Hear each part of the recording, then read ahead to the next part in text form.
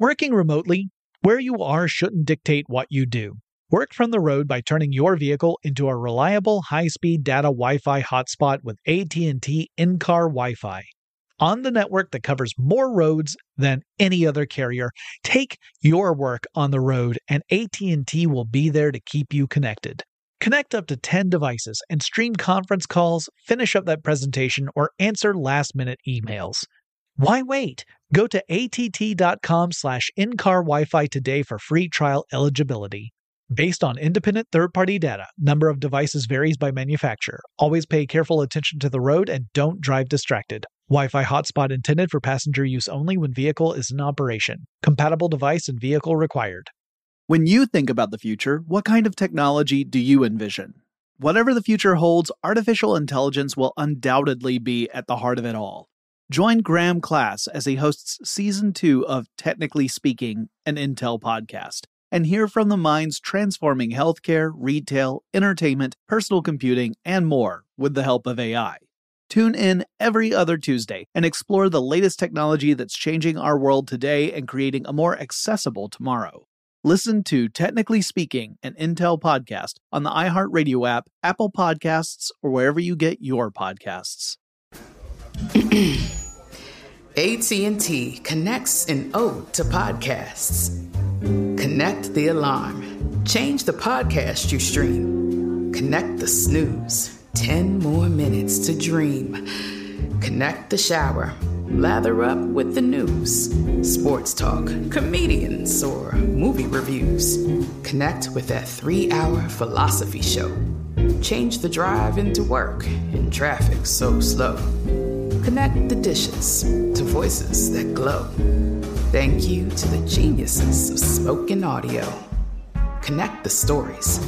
Change your perspective. Connecting changes everything. AT&T. I'm Katya Adler, host of The Global Story. Over the last 25 years, I've covered conflicts in the Middle East, political and economic crises in Europe, drug cartels in Mexico. Now I'm covering the stories behind the news all over the world in conversation with those who break it. Join me Monday to Friday to find out what's happening, why, and what it all means. Follow The Global Story from the BBC wherever you listen to podcasts.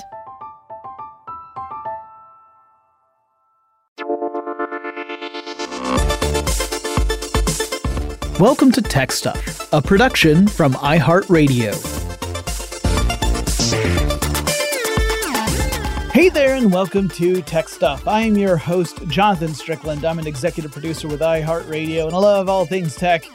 It is time for the tech news for Tuesday, September 28th, 2021. And first, let's follow up on one of the recent Facebook stories, specifically the one about how Facebook researchers conducted an internal study that linked Instagram use with potential negative effects on mental health, particularly for teenage girls. Now, the head of Facebook's research department has posted on Facebook Newsroom that the conclusions that were drawn by the Wall Street Journal, which reported on all this, are inaccurate and do not reflect a proper interpretation of Facebook's data. But really, the post mostly is an indictment against her own department's research practices, because she stated that the study in question only had 40 participants. That means that that sample size was way too small to allow for any kind of broad generalizations. Now, I actually agree with that, because 40 is an incredibly small sample size for any kind of study. One might even argue that it really doesn't make any sense to conduct a study that has that small of a sample size, particularly if you are a company that has a platform with more than 1 billion users, more than 2 billion users. Now, that does not mean that the findings are necessarily inaccurate, right? I mean, those findings might be 100% accurate. But rather than that, you can say, well, you can't be sure of that because the sample size is way too small. It may be that you just happen to have outliers, and that if you did a larger sample size, any effect would disappear. And you just can't really say for sure to what, if any degree, Instagram contributes to negative mental health outcomes based on a study like that. But I will also say that her post feels a lot like Facebook is doing kind of a tightrope routine of saying the data doesn't show that, but also saying the study isn't sufficient to draw conclusions from. Like, unless there's other data that Facebook has, and there may well be, but they haven't shared it, then it's impossible to say. And because Facebook hasn't shared any extra information, there's no way to validate whether or not, the arguments that this is inaccurate are true. This Thursday, Antigone Davis, the head of safety at Facebook, will appear before the Senate Commerce Subcommittee to answer questions about the company and its research on Instagram's effects. And I am sure that there will be some senators with some pretty pointed questions.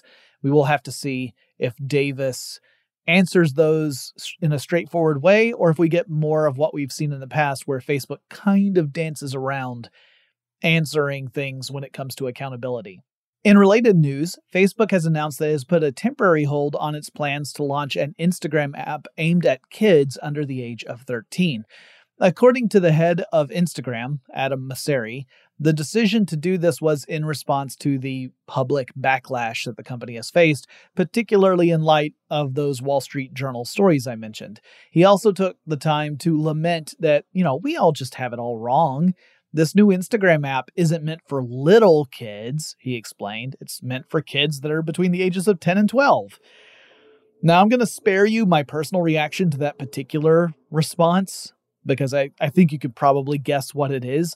But he also tweeted out that kids are getting smartphones, like at younger ages. And then they go around and download apps and they misrepresent their ages in order to use those apps. So clearly, it would be better to make apps for the kids. I would say this doesn't explain how that stops kids from just continuing to download adult apps and to misrepresent their ages. Like, that doesn't seem to solve that problem. It's really just saying, hey, they're already on there, so what harm could we do by introducing more of what they're already on? If anything, this is really a call both to companies and to parents to take more steps to protect kids. And I think parents need to have a lot of that responsibility, but we can't give companies a get out of jail free card just because they have a token age verification system that doesn't actually verify ages. In my mind, that's just a type of security theater, right? You've got the appearance of security, but it's not actually making anything more secure. Now, that's my own personal opinion. I could be way off base. Mosseri argues that the app that was planned for younger users would give parents more oversight into what their kids are doing. But I don't know. I mean, with every story that I cover in this vein, I am tempted to just go move into the woods and become a hermit. Except, I know me. I would die of exposure within 2 days. I'm a soft city boy. But the urge to retreat is definitely there. The Chinese government is taking some pretty extreme steps to curb energy consumption and carbon dioxide emissions within the country. More than half of all China's electricity comes from coal power plants, something like 63% of it does. And while the country has committed to never building another coal power plant, it doesn't change the fact that right now, China largely runs on coal. The price of coal in China has been on the rise lately, and so energy costs have subsequently been going up. And of course, we have the carbon dioxide emissions issue. So to deal with these problems, China has started to cut off power to some major manufacturing centers in certain regions of the country, with the plan to potentially have a schedule in place for when those regions will be allowed to power these manufacturing centers and when those centers are going to go without power.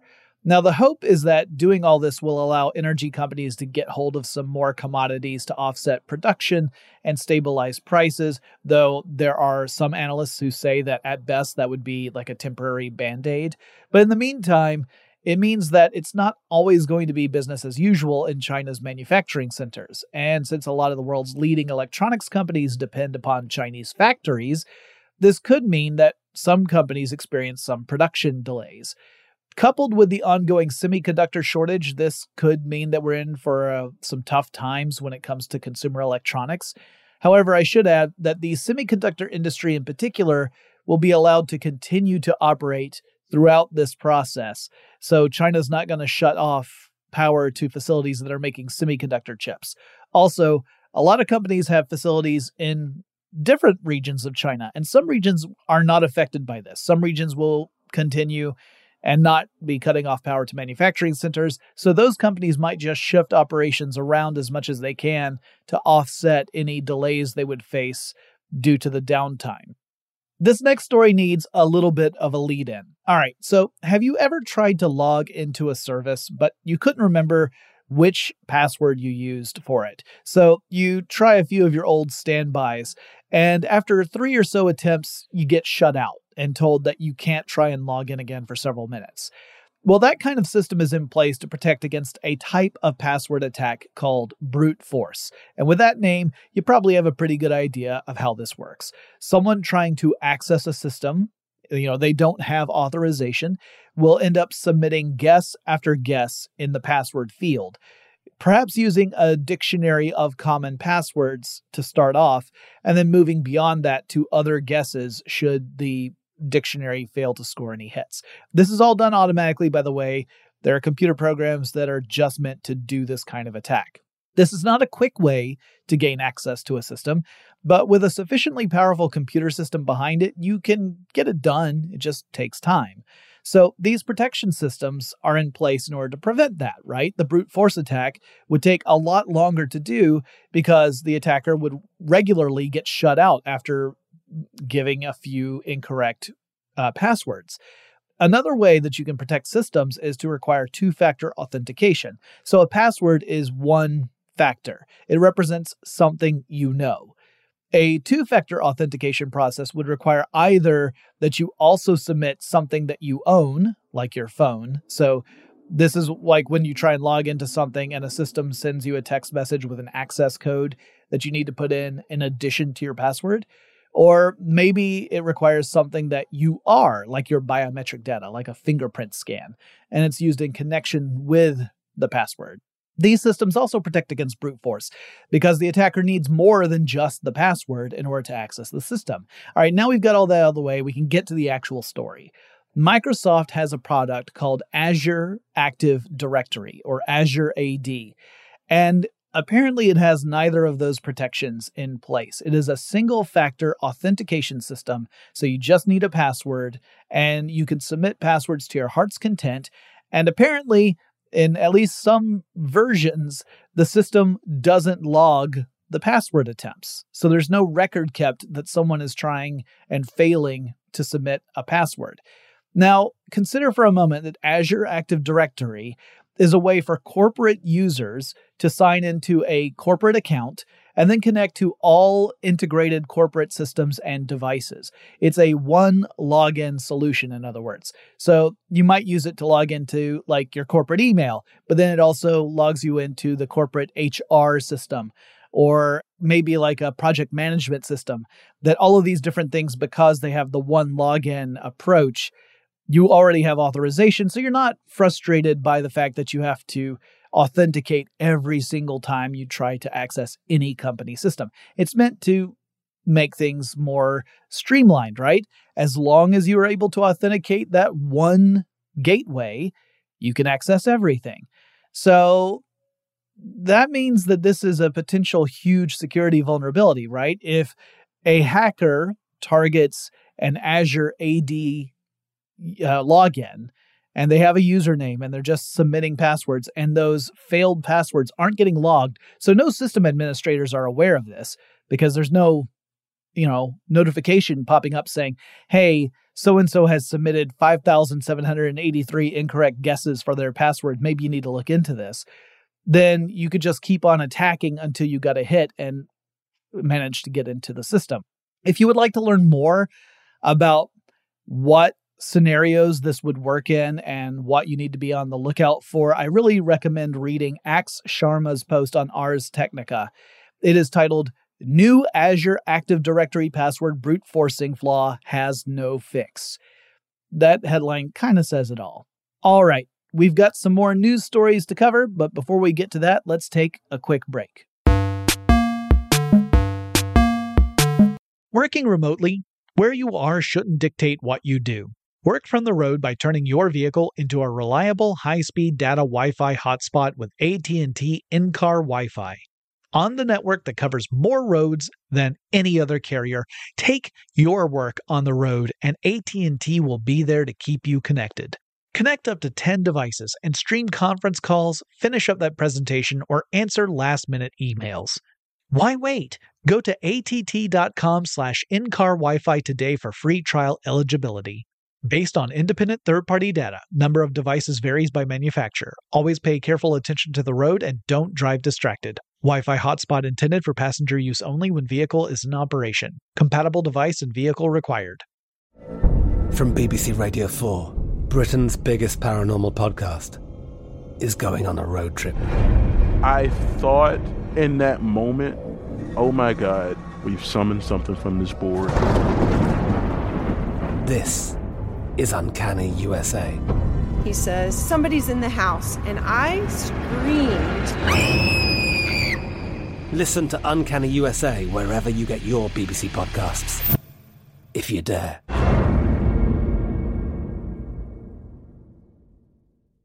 When you think about the future, what kind of technology do you envision? Whatever the future holds, artificial intelligence will undoubtedly be at the heart of it all. Join Graham Class as he hosts Season 2 of Technically Speaking, an Intel podcast from Ruby Studio in partnership with Intel. Explore the future of technology that's rapidly evolving our world today with the help of AI. There is still so much work and research needed to fully understand the power and potential of AI, and Intel is at the forefront of implementing AI in revolutionary technology that's changing the world we live in for the better. In each episode, Graham interviews the minds transforming medicine and healthcare, retail, entertainment, personal computing, and more, while pioneering new uses for AI in these spaces. Tune in every other Tuesday and explore the latest technology that's changing our world today and creating a more accessible tomorrow. Listen to Technically Speaking, an Intel podcast on the iHeartRadio app, Apple Podcasts, or wherever you get your podcasts. Today I'm going to give you some straightforward advice on how to deal with naughty kids. How about instead of timeouts, time-ins? Time for you to start paying some bills. I'm JB Smoove, and that was a full episode of my new podcast, Straightforward, inspired by guaranteed straightforward pricing from AT&T Fiber. Get what you want without the complicated. AT&T Fiber, live like a gigillionaire. Available wherever you get your podcast. Limited availability in select areas. Visit AT&T.com/hypergig for details.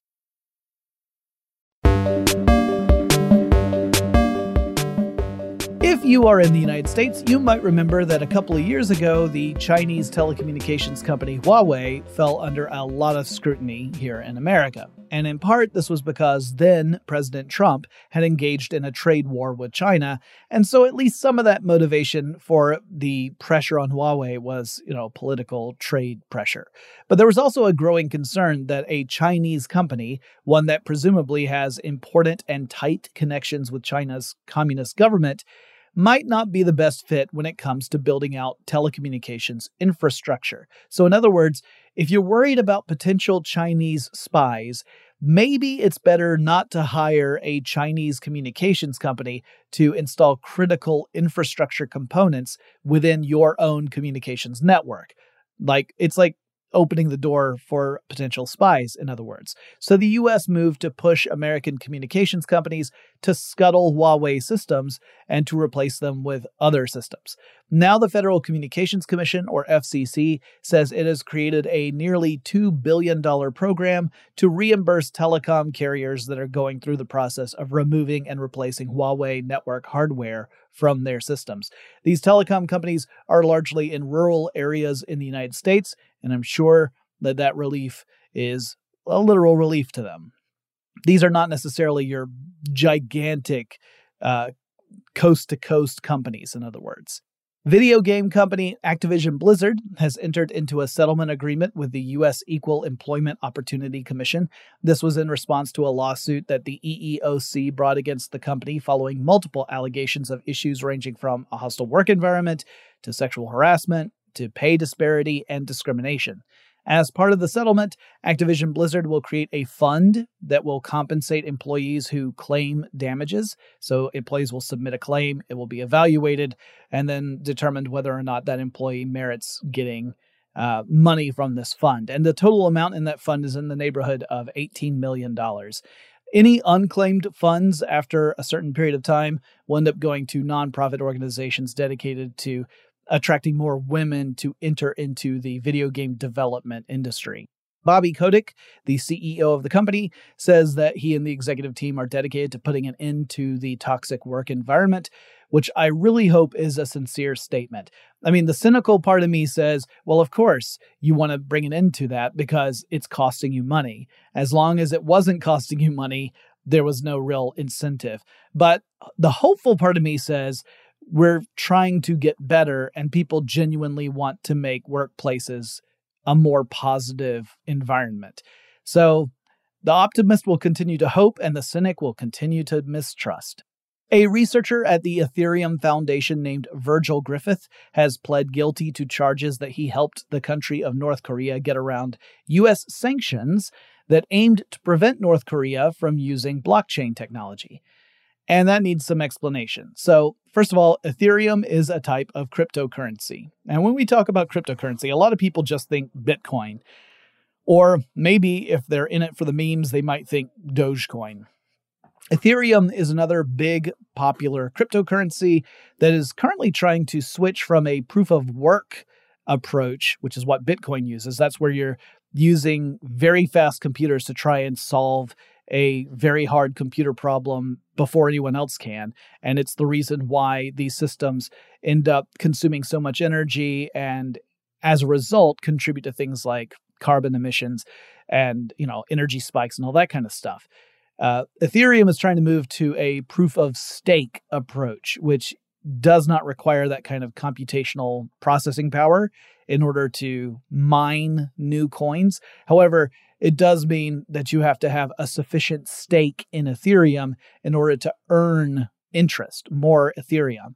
And so some people point out that that approach means that you already have to be wealthy in order to even enjoy that potential payout. So upsides and downsides. Anyway, like Bitcoin, Ethereum uses blockchain to track transactions and to prevent people from spending the same Ethereum unit twice. If you have something that's digital, then arguably you could just copy it a billion times. And so now instead of having $1 bill, you have $1 billion bills. Blockchain prevents that kind of stuff from happening. Well, back in 2019, Virgil Griffith attended a blockchain conference in Pyongyang, and the U.S. government alleges that Griffith's presentation at the conference was, in effect, an instruction manual for how North Korea could make use of blockchain technologies, despite U.S. sanctions meant to prevent that very thing from happening. Griffith was arrested upon returning from the conference, and his trial was set to begin next week, but he decided to plead guilty to the charges, which could mean he could face up to 20 years in prison. We'll have to follow up on this as we learn more once we get to sentencing. Tesla has started to open up its full self-driving or FSD program to a larger number of Tesla drivers, prompting them with a request feature that appears on the dashboard touchscreen. So you select it and then you can put in your request to be part of the program. So now if you have a Tesla that's capable of supporting FSD, you can ask to have that feature enabled on your Tesla. Except there is a catch. The company will run a safety check on each driver, checking their driving against 5 criteria to be certain that the drivers are responsible and safe. Those criteria include instances in which the driver prompted a forced autopilot disengagement. So autopilot is a driver assist feature that some Tesla owners have famously abused by treating it more as like a fully autonomous vehicle mode. And this particular feature asks drivers that they keep their hands on the wheel and they maintain their attention on the road. And if a driver does not do this, then the mode is supposed to alert the driver and disengage, and thus force the driver to take over manual control of the car. So if that had happened, that would be a strike against you. That would knock points off your safety score. But other criteria include stuff like how frequently the car had to engage features like a forward collision warning which might indicate that you're following too closely or not paying enough attention, or how frequently the driver had to use hard braking. Again, maybe you were traveling too fast, or you brake too late when you're coming up to stops. So you have to accrue a sufficient safety score before you will be given access to subscribe to FSD. But Tesla is not actually saying what that score threshold is. Only the drivers will be judged out of a total possible 100 points, and most folks will land somewhere around 80 points. The FSD product requires a monthly subscription of $199 a month, which is a princely sum. Tesla also offered a version where you could just buy it outright for the life of the car for $10,000. And I've got a lot of thoughts about this, and one of those is that the name of it, full self-driving, is just as misleading as the name autopilot is, because it's really just more features that augment autopilot. So it can do stuff like, in at least some cases, have a car navigate out of a parking space on its own. So you can have it pull out of a space, so then you get into the car, you don't have to squeeze by and that kind of stuff. But it doesn't always work in every situation. And it can also do things like obey traffic signals and stop signs, so it can travel on surface streets in this mode and not just on highways. It can navigate from one highway to another, but it is not true self-driving, or at least it's not truly fully self-driving.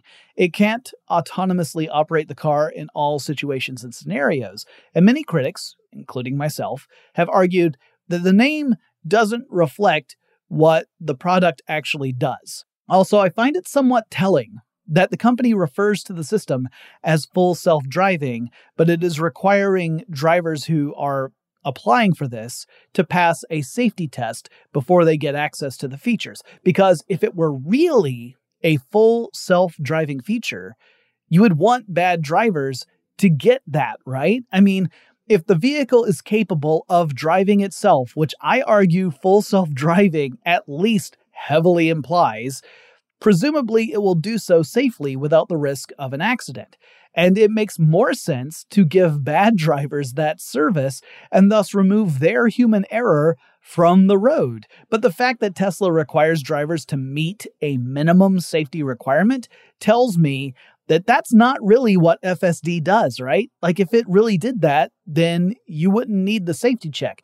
If you need a safety check, you need to make sure that the person who's driving the car is going to be responsible, which tells you that FSD is not really FSD. It's an augmentation system, not a truly autonomous system. And I've got a lot of really critical thoughts about Tesla doing this kind of stuff, because I feel that they set an unrealistic expectation in their customer base. And then people have an over-reliance on technology that is not able to measure up to what the people are putting it to. Like, they're putting way too much responsibility on the tech, and the tech just isn't up to the challenge. And part of that is fueled by the way Tesla markets its technology. So yeah, I think it's reprehensible, if I'm being, blunt. All right, I'm gonna take a break, and I'm gonna find a way down off this high horse, but we'll be back with some more news in just a second. Working remotely, where you are shouldn't dictate what you do. Work from the road by turning your vehicle into a reliable, high-speed data Wi-Fi hotspot with AT&T in-car Wi-Fi. On the network that covers more roads than any other carrier, take your work on the road, and AT&T will be there to keep you connected. Connect up to 10 devices and stream conference calls, finish up that presentation, or answer last-minute emails. Why wait? Go to att.com/in-car Wi-Fi today for free trial eligibility. Based on independent third-party data, number of devices varies by manufacturer. Always pay careful attention to the road and don't drive distracted. Wi-Fi hotspot intended for passenger use only when vehicle is in operation. Compatible device and vehicle required. From BBC Radio 4, Britain's biggest paranormal podcast is going on a road trip. I thought in that moment, oh my God, we've summoned something from this board. This is Uncanny USA. He says, somebody's in the house, and I screamed. Listen to Uncanny USA wherever you get your BBC podcasts, if you dare.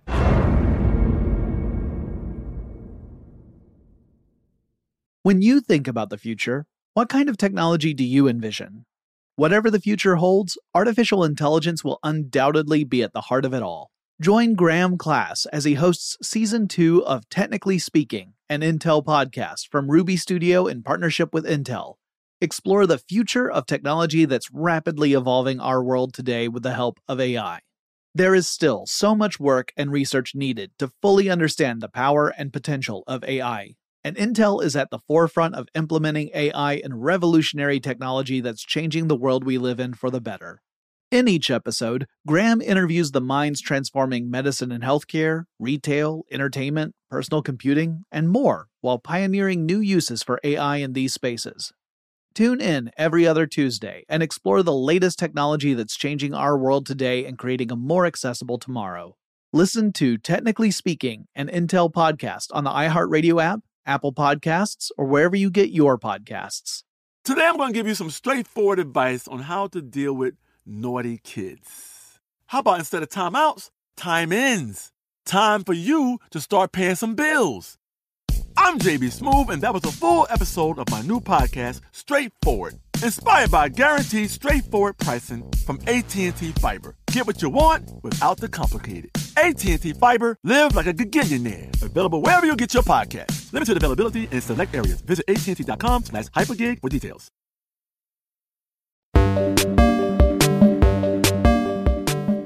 Okay, we're back. Now, by the time you hear this episode, Amazon will have held a hardware event and revealed some new products, potentially a bunch of new ones.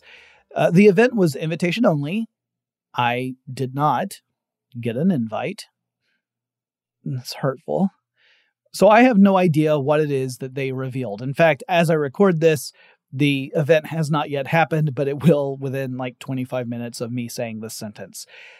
The Verge has made some guesses as to what could be revealed, so I thought I would share with you what The Verge is guessing, and then you can compare and see if The Verge got it right. And I hope they did, because I really like that site a lot. Anyway, The Verge predicts that Amazon will likely have a wall-mounted Echo device. So, another smart speaker screen device that you could actually mount on your wall. They also are predicting that there's probably going to be a soundbar system with Alexa integration in it. I mean, we're already seeing soundbars that have Alexa integration incorporated into them, but this would be an official like Echo soundbar type thing. There's also the possibility that the company will have a dash cam for cars that has Alexa integration built into it. That seems to be, a pretty safe bet. But one thing that The Verge says we probably will not see is more information about a robot that Amazon has had in development for several years. It's a home assistant robot that was called Vesta, but apparently there have been some concerns within the company that there might not be sufficient demand for Vesta, and that if Amazon released it as a product, it could just be a total flop, and that it would end up costing the company more because not enough people would buy it. So it's possible that the company is actually backing away from that project. We will have to wait and see what it is they said. Or you won't have to wait and see, because like I said, by the time you hear this, they've already had that event. Anyway, Amazon is also facing some opposition in the state of California, and it's not the only one. Governor Newsom signed a bill into law last week that will require companies that employ more than 1,000 warehouse workers that they will have to disclose how they judge worker productivity, including how they set productivity quotas. Amazon and other companies that meet that criteria will then have 30 days after the bill becomes an actual law, which will happen on January 1st, 2022. At that point, they will have to disclose how they measure productivity and how they collect that information.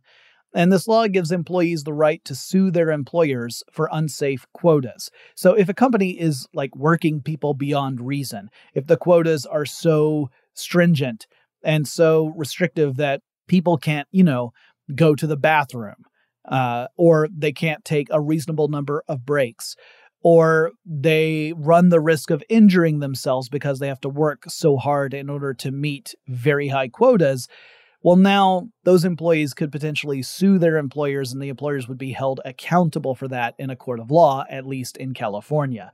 Now, it will take quite a bit of effort on the part of workers in this process. It's not like a worker can just step forward and say, I don't like working here and I'm going to sue the company. The law will demand that workers who assert that the company they work for has unsafe quotas, they will be required to provide 90 days, so 3 months worth of documentation on productivity quotas that they have to meet in order to be considered, successful or failing at their job. In addition, California regulators will also be authorized to investigate work sites that have an injury rate that is 1.5 times or greater than the industry average. If you remember from a previous Tech News episode, I talked about how Amazon delivery centers have an unusually high injury rate compared to other Amazon facilities and other, facilities within the delivery and warehouse industries. That might be a case where a state regulator would have the authorization to go in and conduct a full investigation to get to the bottom of why is that happening and to hold the company accountable for it. Down under in Australia, and I apologize for that, I know, I could never do an Australian accent. Australian and Scottish are two that I will never, ever, ever be able to do. Anyway, down in Australia, citizens can rest assured that nature, which, as I understand it, is 80% more deadly in Australia, is prepared to fight the robot uprising. Now, I say that because the drone company Wing, which is part of Google's parent company Alphabet, so this is like Google and Waymo, part of the Alphabet family, Wing has put its delivery service, which uses drones to deliver packages, on pause, following a few cases of bird attacks on their drones. Google has been conducting tests of home delivery via drone in Canberra, Australia, which has been particularly useful during the pandemic, where a lot of Australia is on lockdown and there are very stiff restrictions on when, if at all, people are allowed to leave their homes. But ravens have taken to attacking the drones, presumably out of concern that the drones are a predator. It is nesting season, and so there's a fear from these ravens, apparently, that the drones are predators. Not predator drones. Those are different. That's kind of a pun. So the ravens are just sort of protecting their nests, in other words. At least one of the attacks has downed a drone, so I'm very glad to hear this news, because I would worry that the drones could potentially cause harm to the birds. And obviously, I also worry that the birds could cause some packages to go undelivered. And if those packages are critical, like maybe it's medication or something, that could be a really bad thing. And also, I bet it's weird to fill out a report saying you never got your package because birds were roughing up the delivery person. Anyway, Wing is studying ways to work around this issue, including learning more about bird behavior and any measures that the company could take to make certain their drones cause no environmental harm. And finally, on Monday, TikTok said it had passed the 1 billion monthly user mark. That would be active users. The install base is actually quite a bit larger than that. Of course, some people have TikTok installed on more than one of their own devices, so it's not an apples-to-apples thing. TikTok launched in August 2018, so it took a little more than 3 years to reach 1 billion monthly users. Let's compare that to Facebook. The king of social network platforms reached 1 billion users 8 years after the company launched. TikTok did it in less than half that time. TikTok is really a true beast of a player in the social networking space. Its parent company, ByteDance, reported its revenue doubled in size from 2019 to 2020, thanks largely to TikTok. Now, I'm behind the times on TikTok. I am thankful that the app reminded me of that great Mika song, Grace Kelly. That's the one where everyone's going, I could be brown, I could be blue, I could be violet sky. Great song, great album. Actually went out and bought that album on vinyl after being reminded of that song that I hadn't thought about in years. So thank you, TikTok. I appreciate it. As for myself, I have only ever done one TikTok video. It is terrible. That's all I have to say about that. But, I'm also old. So there are other old people who are way better at TikTok than I am. I just don't think I'm ever going to get there. Maybe I'll give it another try at some point. Anyway, That's it. That's the tech news that I have for you on Tuesday, September 28th, 2021. I hope you are all well. If you have anything you would like to share with me, maybe a topic you would like me to cover on Tech Stuff, then reach out to me on Twitter. The handle for the show is TechStuffHSW, and I'll talk to you again really soon. Tech Stuff is an iHeartRadio production. For more podcasts from iHeartRadio, visit the iHeartRadio app, Apple Podcasts, or wherever you listen to your favorite shows.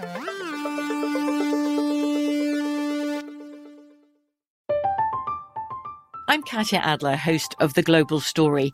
Over the last 25 years, I've covered conflicts in the Middle East, political and economic crises in Europe, drug cartels in Mexico. Now I'm covering the stories behind the news all over the world in conversation with those who break it. Join me Monday to Friday to find out what's happening, why, and what it all means. Follow The Global Story from the BBC wherever you listen to podcasts. We are the voice of NASCAR. The green flag is in the air, and we are underway. The Great American Race. The Motor Racing Network.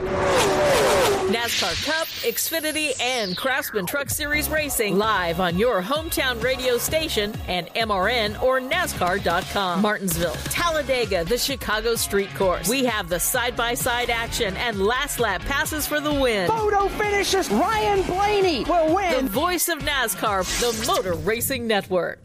Xumo Play is your destination for endless entertainment. With a diverse lineup of 350-plus live channels, movies, and full TV series, you'll easily find something to watch right away. And the best part? It's all free. Love music? Get lost in the 90s with iHeart 90s, dance away with hip-hop beats, and more on the iHeartRadio music channels. No logins, no signups, no accounts, no hassle. So what are you waiting for? Start streaming at play.xumo.com or download from the app and Google Play stores today. All you can stream with Xumo Play. This is Malcolm Gladwell from Revisionist History. eBay Motors is here for the ride. With some elbow grease, fresh installs, and a whole lot of love, you transformed 100,000 miles and a body full of rust into a drive that's all your own. Brake kits, LED headlights, whatever you need, eBay Motors has it. And with eBay Guaranteed Fit, it's guaranteed to fit your ride the first time, every time, or your money back. Plus, at these prices, you're burning rubber, not cash. Keep your ride or die alive at ebaymotors.com. Eligible items only. Exclusions apply.